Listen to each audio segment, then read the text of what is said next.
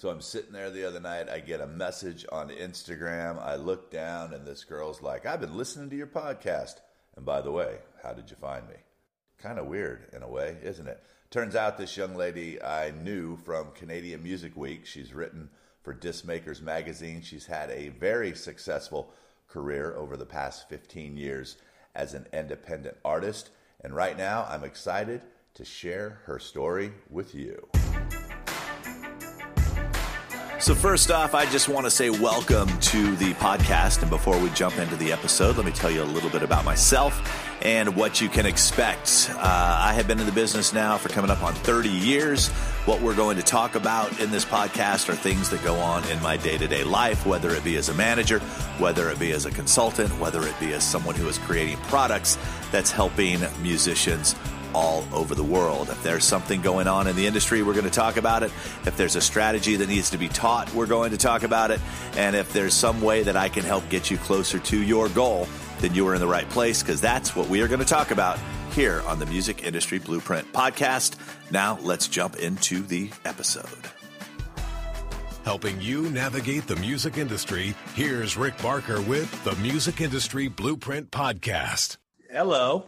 Hi, how are you? Good. How are you? Good. Nice to meet you. Nice to meet you in person, finally.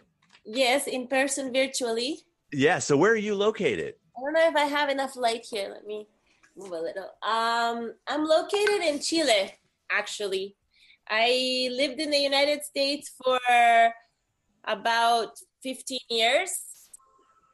So now you're completely based in Chile. Yeah, I have 2 kids, and I moved here about 4 years ago when I had my second child, my first son. Right. And I grew up here, and then I moved to the States when I went to college, and I lived there until about 4 years ago. But I wanted to raise my kids in South America, and I wanted them to be close to family, so I came back. Very nice. Well, it sounded like it worked out perfect for you. Yeah, I mean, nothing is perfect, right? That's a good point.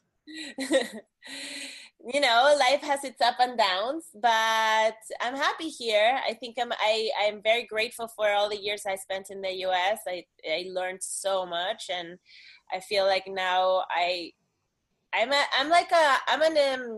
consider myself a research junkie. I love information. I love learning so much, which made me a huge geek in high school. In school, it wasn't very popular to be so into learning, but now it serves me well. And very nice.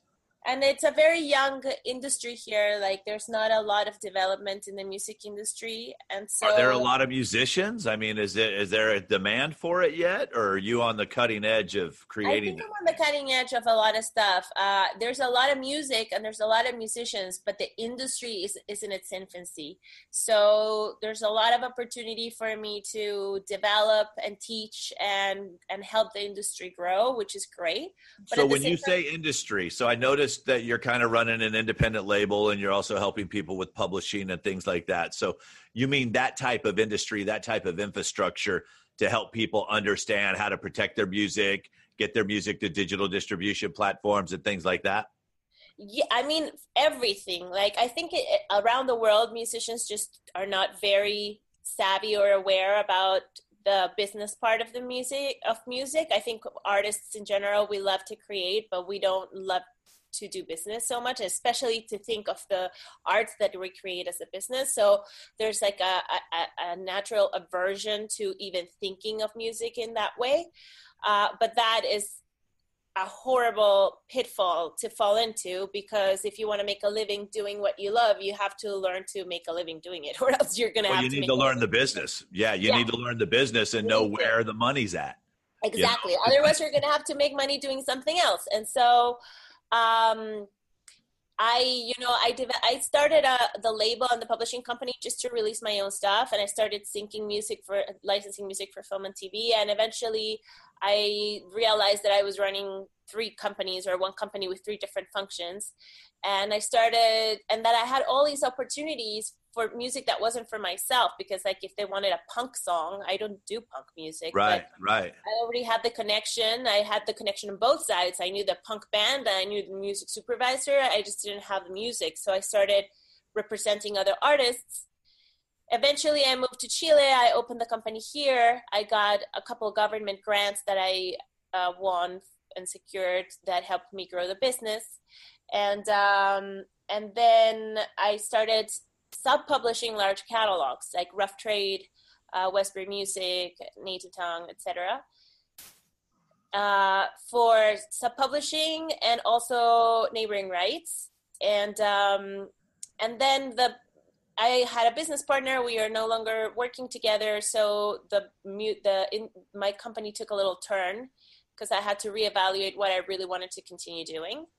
And now I'm getting rid of a lot of the sub-publishing catalogs, but I do continue to do the sync aspect of it, and I do music licensing in the U.S. and in various different territories, and I have partners all over the world, as well as Chile, which is it's an industry I'm developing because really that's your low-hanging fruit because you're there and you are Chilean. Yeah, so, I mean, exactly. It works out well for you. I love your sea bass, by the way. Oh, thank you. And also, there's no really anybody else. Music licensing isn't a thing here. So, right. I'm pretty much sort of developing that. So how are you developing? And before we go any further, why don't we tell everyone who you are? So are we on a podcast now? I'm recording, baby. I record everything. Oh, my God. I didn't know. Why waste all that good stuff and not let people, we're on Zoom. It's recording the whole entire thing. I should have known. I would have prepared myself better. No, that's okay. No, I do conversations. I don't do interviews. Yeah. And this is a conversation. So let me set the table here real quick. So the other night I'm sitting out by the fire. I'm on Instagram and I get this Instagram message and it comes in and it says, "Hi, Rick. Thanks for the follow. Curious about how you found me. I'm checking out your podcast. Like you, I'm also trying to add my grain of sand from a DIY standpoint after 15 years of developing my career solo. Here's an article I wrote for the CD Baby DIY blog. Would love to connect and see how we can collaborate. Best, Yael." And then she sends me the list. By the way, you and I were both at CMW last year, and that might be where we met or connected because I did a keynote there last year. And I know you were there last year. As I went back and did my research, I followed a lot of people that were going to be speakers or folks that are there. That makes sense. So her and I just all of a sudden, she started listening to the podcast. We started talking. I said, "You should be a guest on my podcast." Would love to. Now here we are. So yeah, I didn't know today was the day. Instagram, this was just a couple days ago. And now here we are. I'm in Nashville. You're in Chile. And so tell everybody a little bit about you, your background as an artist, and then what it is that you're doing to help people. We heard a whole bunch of that just now, what you're doing now as the badass that you are. But what led you to this point? I don't think I'm such a badass, but thanks. I think I'm an entrepreneur, and I think entrepreneurship requires just having a lot of ideas and going for them and failing a lot of time. But see, most artists won't do that. And I'll tell you why. So I just did an article. Somebody called, it was for Canadian Music Magazine. And they said, "Hey, we want to do a thing about how musicians should be need to be entrepreneurs and all this." I said, "Well, you know what?" I said, "Here's the thing is," I said, "there aren't a lot of entrepreneurial artists because entrepreneurs, they're willing to get punched in the face and artists aren't. Exactly. Entrepreneurs aren't afraid of anything. Artists are afraid of everything." Well, I think that entrepreneurs, we are afraid. At least I know I am afraid of stuff. But see, I'm not. It's like I don't let fear paralyze me. That's got it. See, that's key. That's key. It's not that I'm not scared. It's that I do it anyway. See, that's what most artists won't do, though. So that's that fine line. And I don't think entrepreneurship is something you can teach. I think it's either a part of you. You can learn how to be a business owner. You can learn how to do things. But entrepreneur is that word that's thrown around a lot. But it's like when you're ready to sit down and not really care what anybody else thinks, when you're ready to say, "You know what, I'm going to do something. And if I fail, I'm going to keep doing it or I'm going to find a better way to do it." That's, to me, what an entrepreneur is. And the way that you're identifying all these opportunities and filling that plug, that's how entrepreneurs think too. Most musicians, respectfully, folks, don't think like that. I agree. And I think you are all on it. Yeah. Thank you. I agree. And I think that that's something that I've noticed and that I decided that I wanted to help people start thinking about the music in a different way. And I'll tell you how it happened for me. I've been a musician all my life. When I was about 17 years old, my dad sat me down and said, listen, if you want to make music for a job, great. If you want to go to school for it, perfect. If you want to be a doctor, I'll support you just as much. But whatever you decide, you need to do it with the same commitment, determination, and seriousness. So I applied for a scholarship, and I got the scholarship, and I went and I moved from Chile to the US to go to music school. I went to Berkeley, and music school taught me how to be a better musician, but it didn't teach me how to make a living making music. So when I got out of school, I spent pretty much about 4 or 5 years just studying the industry from the inside, like looking at artists that I liked and whose business model I wanted to emulate and trying to understand. Who did you look at? You know, at that time, music licensing was just starting out. It wasn't a big thing. Yep. Ingrid Michaelson had gotten like her first song on the first show.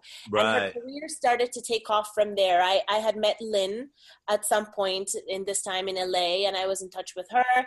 And I just really loved what they were doing together. I thought that was such an incredible business model. And also, it was a time where the music industry was falling on its head. I mean, the record labels were not signing people. Right. I had a lot of friends signed to labels that wouldn't release their music, and they were stuck in a contract. And I realized I didn't want to be that person. I wanted to own my copyrights and see how far I could take this on my own. So I focused on developing an independent business model and seeing how far I could take it. And I started pursuing licensing as part of what I wanted to do. I had a child at that time. And I realized, you know, if I'm going to have to make a living, which I do, it's going to take me away from my child. And I don't want to be away from my child. So if I'm going to be away from my child, it has to be something that is worth my time. Sure. And that makes me feel purposeful and gives me joy, because otherwise I'm going to hate my life. And music is the only thing that I feel like if I'm not going to be with my child, then I want to be creating. You know, I want to be making music, and I want to be making a living doing that. And that's where my mindset changed from making music because I'm an artist and a purist, right, to making music because I'm an artist and because I have to pay bills. There you go. I love it. I love it. Now, so you left Berkeley. So what did you learn? And a lot of people, what did Berkeley teach you about the current music business? Or when you left Berkeley, you were like, wow, this is like nothing that I learned in school, and now I've got to go in and conquer this. I knew the lingo. You knew the lingo. You knew about recording and all that kind of stuff. But how much did it prepare you for what you became today? A lot, actually. But because I had one class, and that one class was the only business class I ever took, and it was fantastic. It was called Legal Aspects of the Music Industry. Legal aspects? Legal aspects of the music industry. And I have a passion also for sort of, I mean, I told you I'm a research junkie. I love learning. Yeah. So the law is something that I'm also sort of passionate about. Like, I like understanding how things work. And the teacher was amazing, but he came from a time where, you know, you would pay, it was payola on radio stations. It still is, but back in the day it was, you know, a little bag of Coke and you got your music placed. And those were the stories he would tell us, but that wasn't relevant for where the music industry was going. And nobody knew where the music industry was going because the industry was changing. The MP3 came out, Napster was, you know, in court. Record labels wanted to shut down the MP3. Apple came out with its first iPod.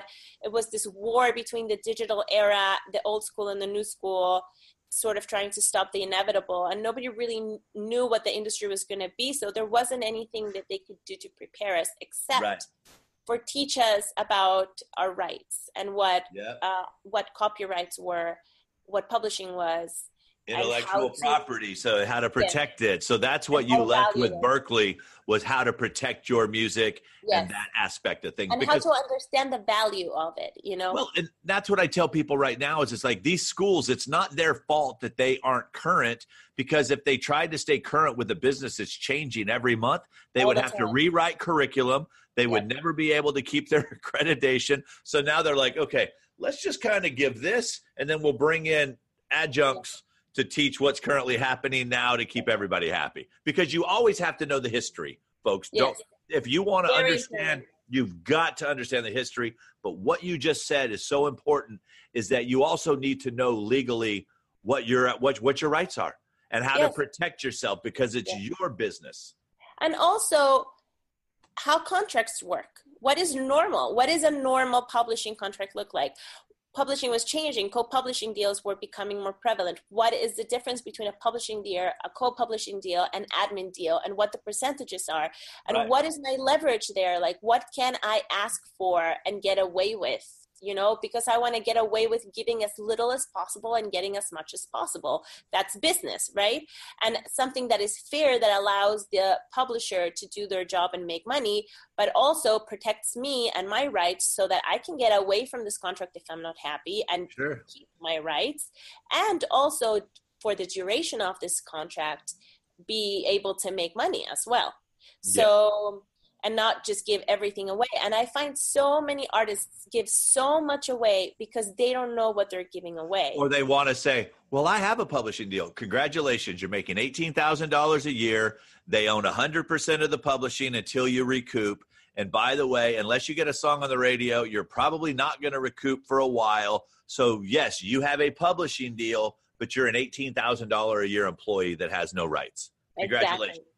And also, you're stuck. Sometimes you gave them away in perpetuity because you have no idea what that means, or you have no idea that you can sign a contract for 3 or 5 years, which is, you know, more what is the norm rather than. But people try to take advantage of artists all the time. And Well, artists, but let me stop you there for a second. No one can be taken advantage of if they know what to look for. Agreed. If you get taken advantage of, it's your fault, people, not anyone else. Because like she just said, she wants to know what rights she has, what bargaining tools that they have. It's not the record company's fault if you decided to bring your aunt, who's a real estate attorney, to look at your contract because you wanted to save money.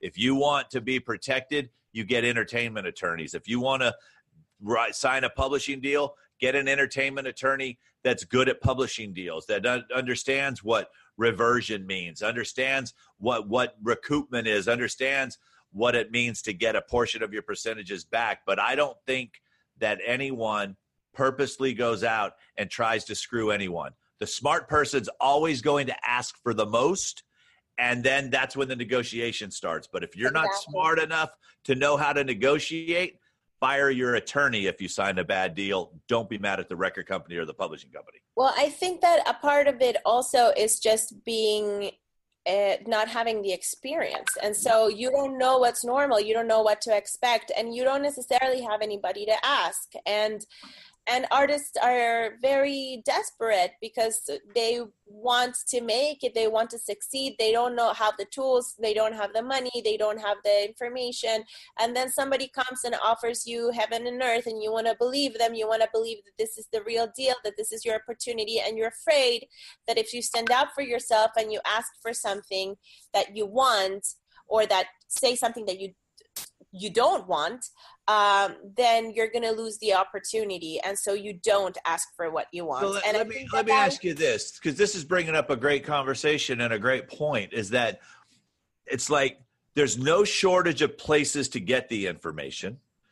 I know artists that cry broke, but will go buy a $5,000 guitar or a new amp, but they don't want to spend $150 to get with an attorney to protect their rights. So at what point do we stop babying artists and letting them think that, oh, poor little you're just a little artist, you don't know any better? At what point do we start smacking them around a little bit and say, look, Professor Google is available 24 hours a day, 7 days a week.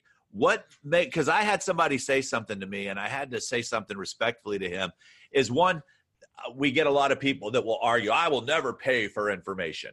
Okay, then you know what? I don't feel sorry for you then when you get taken advantage of, because the information is available. You paid for school, you pay to learn the law, you pay with time. A lot of people don't understand that you're either paying with money or time.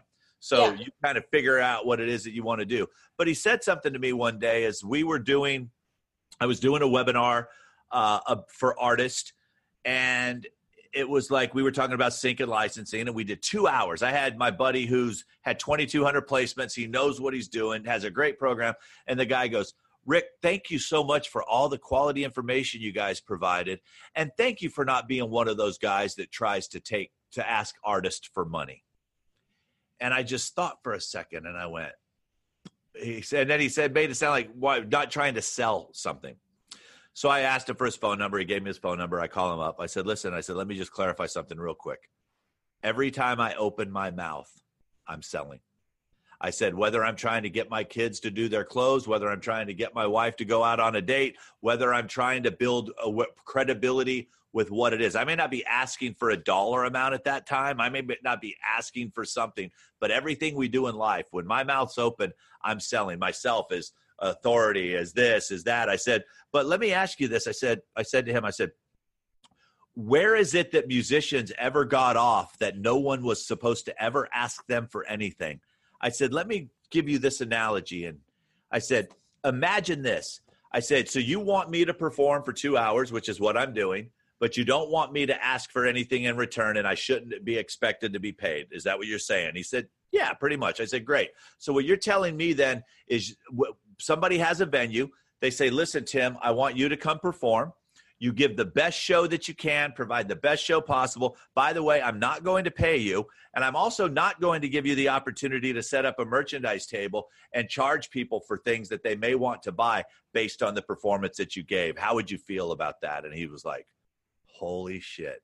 I didn't even realize. I said, that's how it comes along. It's like artists get so upset when people want their music for free, but they want everything for free. And I'm like, that's just karma. You know, at some point you need to understand, what can we do? And that's why I do these podcasts and things, to better educate the artists to say, look, guys, there's no gatekeepers now.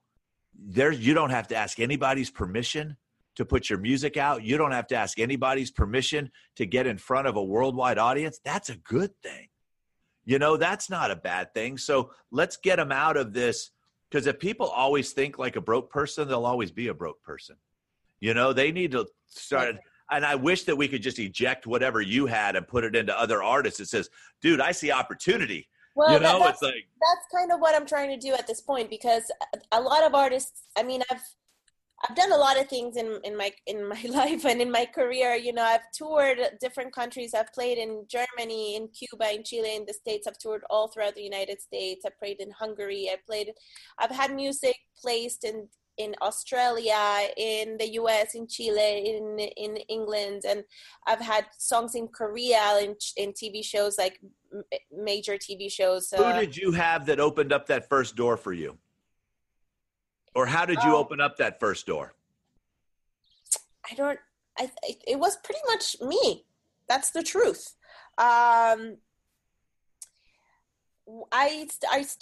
really dedicated a few years just learning at the industry side, and I would go to Starbucks and I would sit there for 5-6 hours and I would email all the music supervisors in LA, and I would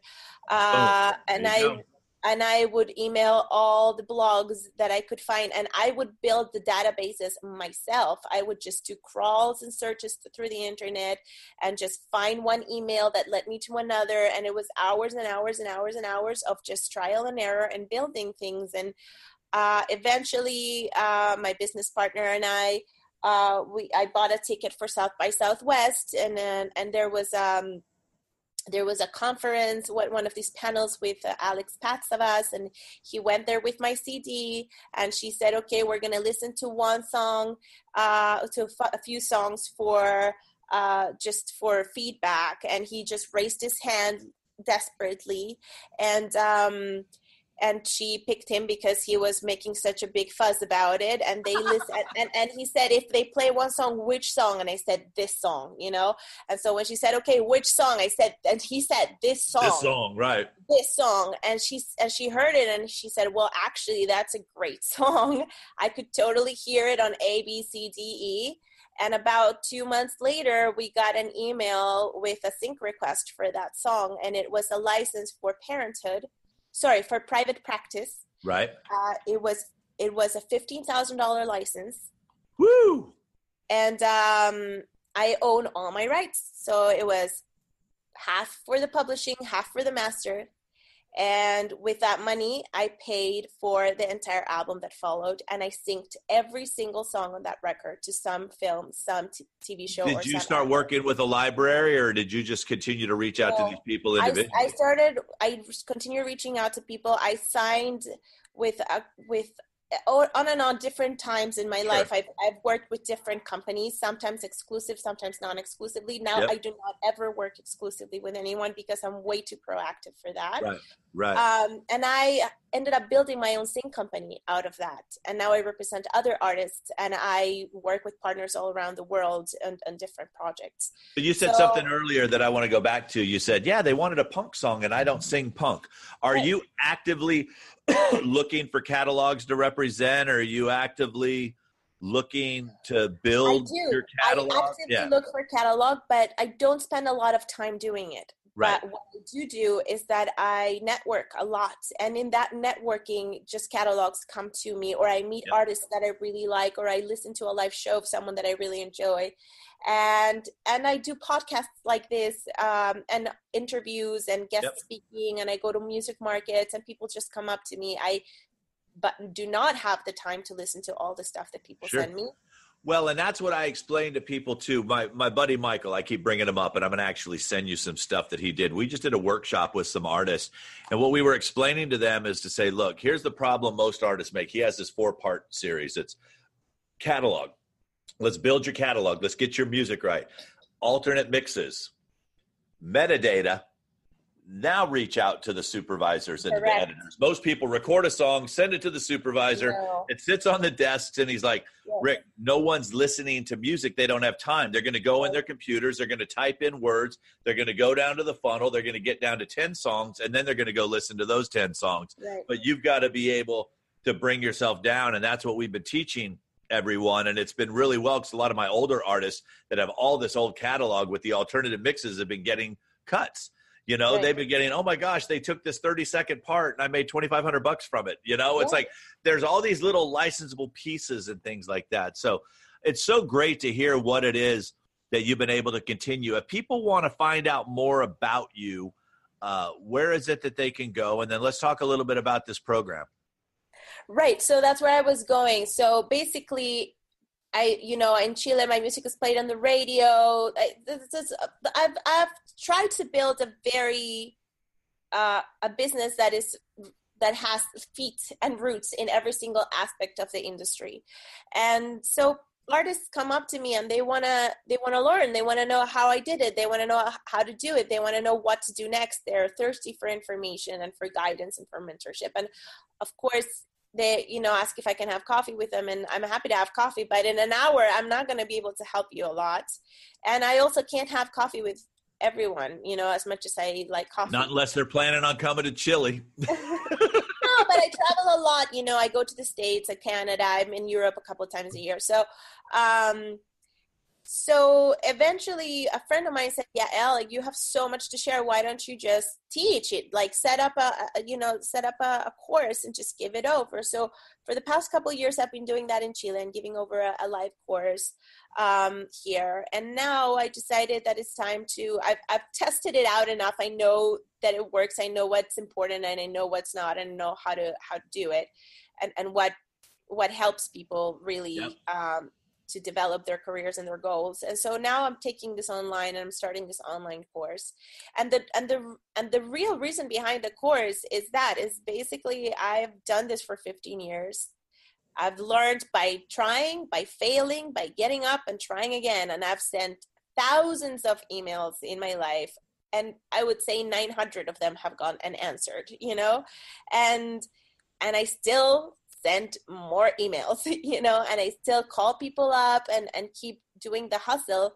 And I've learned to build a business, and it hasn't been easy. Right.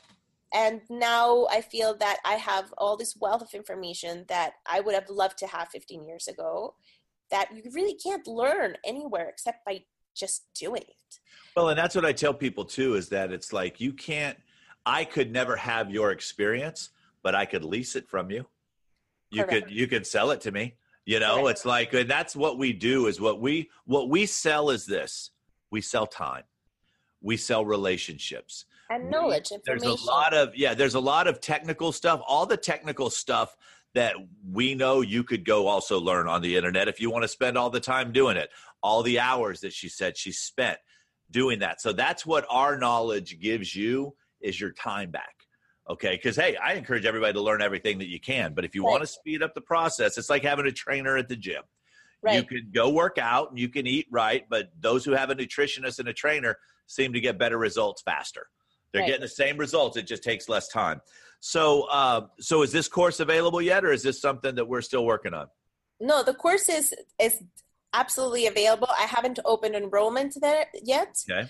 But if someone wants to get on a list, to be notified. Can go on the website of the course. Can we link to it? We can. I'll put it in the show notes. So you just tell me what the URL is. So it's DIYmusiccareer.teachable.com. DIYmusiccareer.teachable.com. Got it. Okay. I'll put that in the show notes, folks, so you don't have to worry about that. And let's get some more Instagram followers. Where can they follow you on Instagram? At Yael Meyer Music. YAELM EYER. Got it. Music. All right. I could just talk to you for hours, and we almost did the other night on Instagram. That's why I'm glad we finally got a chance to do this. Well, we can do this again anytime you want. I'm happy to share. Definitely.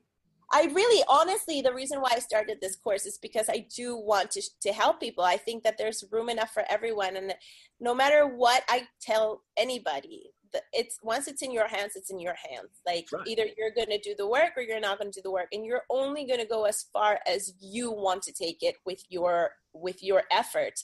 But having the information and the tools at least can give you a head start if you have it in you to be very to work hard and to be very focused about it, and that's the part that I can't do. And so I'm happy to continue this conversation with you because I just really want to put the information out there so that people can, live the lives they want to live. I'm grateful that I get to do music for a living and spend time with my kids and travel the world and make the music that I want to make, which was always something really important for me. That's key. That's key. All right, guys. Well, listen, appreciate you checking out this episode of the podcast. If you're new to this was one intriguing conversation. A lot of times I'll be by myself, and a lot of times I find great folks on Instagram. But head on over to musicindustryblueprint.com. You can grab a free copy of my book. If you'd like a physical copy, I've already paid for it. You just pick up the shipping. And also, too, is I have a replay of one amazing training that I did called How to Become a Social Media Ninja in Under an Hour. You'll find all of that at musicindustryblueprint.com. Thanks again to my friends over at K-Swiss for, helping spread the word and helping inspire other CEOs to get their message out there. And I'll talk to you on the next episode. Ciao.